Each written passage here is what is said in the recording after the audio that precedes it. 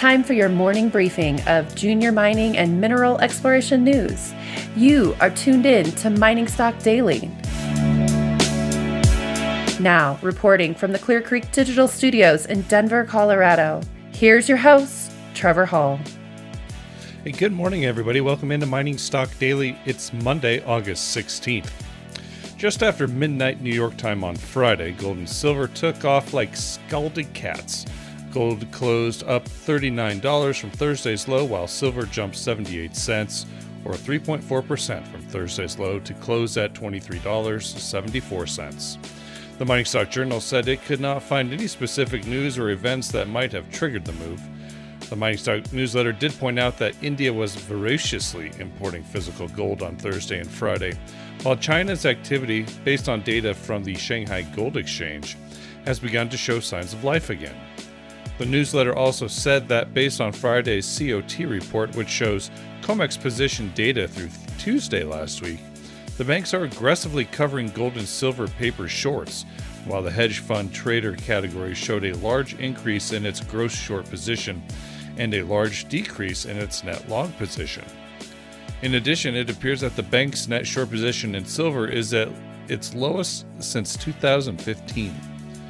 Historically, large-scale bank short coverings has preceded big moves in gold and silver that can last several months. The mining stocks continue to lag the performance of gold and silver, but the Mining Stock Journal said this is also an ingredient for a healthy, sustainable bull move, in which case the mining stocks will soon outperform all asset classes for an extended period of time. We'll get to the news out of the miners and explorers here in just a moment, but first, a mention of today's sponsor. This Mining Stock Daily Morning Briefing is brought to you by Integra Resources. Integra Resources is advancing the past-producing DeLamar project in southwestern Idaho. The company has continued to demonstrate resource growth and conversion through greenfield and brownfield exploration and plans on delivering a pre-feasibility study in Q4 2021 to further de-risk and advance the project towards permitting. Integra Resources trades on the TSXV under ITR and the NYSE American under ITRG.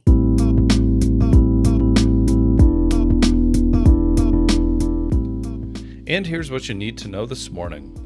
Summa Silver reported results from a property-wide soil geochemical survey from its Hughes property in Tonopah, Nevada. Over 2,700 samples were collected over a 5 square kilometers area, representing the first ever soil survey across this highly prospective land package. Numerous multi-element soil anomalies were identified by high concentrations of arsenic, copper, and lead, and these are interpreted to represent concealed, structurally controlled alteration zones, host to possible epithermal-related mineralization. Plans for systematic drill testing are being finalized, and targets will be selected following the near-term completion of geological mapping. So far this year, the company has completed 17 holes, and assays for 15 holes remain pending. Summa trades on the TSX Venture with SSVR and on the OTCQB with SSVRF. Xanadu Mines were back in the news this morning with updates from the Kharmagti district in Mongolia. At Stockwork Hill, the company drilled 240 meters of 1.36% copper equivalent. Step-out drill holes demonstrate potential to grow the gold-rich bornite zone with copper and gold grades that materially exceed these estimated of the 2018 mineral resource estimate. Xanadu is currently targeting an updated mineral resource estimate for Kharmagti in Q4 of this year. The company trades on the TSX with XAM. Tempest Resources announced asset results from the 3 remaining diamond drill holes at the Elizabeth Gold Project in southern BC.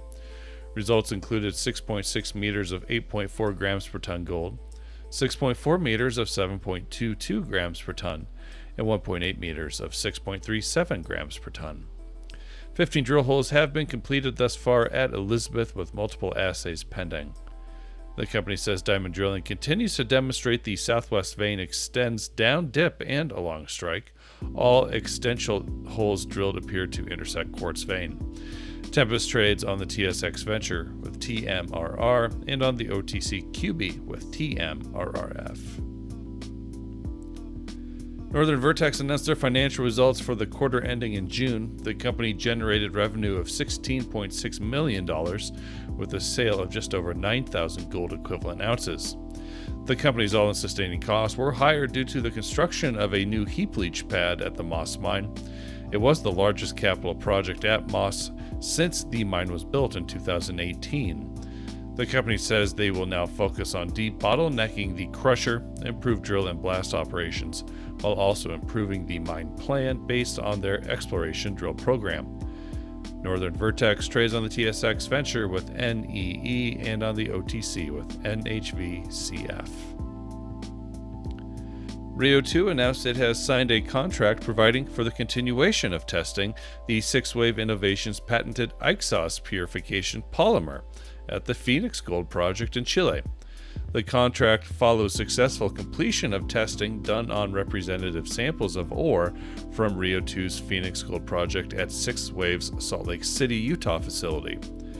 The move to near-site testing represents a significant step forward and investment by the two companies in the trial test project. The testing confirmed that Ixos mining technology outperformed activated carbon on several key metrics, including gold absorption efficiency, ease of elution, and overall absorption kinetics. A comprehensive cost and benefit analysis was performed using the data obtained in the laboratory testing, along with ongoing testing performed by Rio2 on activated carbon as part of their pilot operations. The analysis also detailed the expected plant size, potential capex and opex savings, and expansion capability and pathways.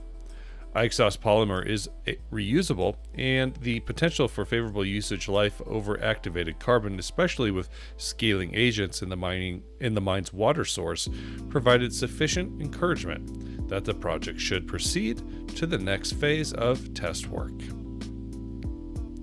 That's it for the news briefing this morning. We have a couple of interviews lined up, including my interview with the CEO of Alphamint Resources, talking tin. That will air later today, late this morning actually. So stay tuned for that. It was a good conversation.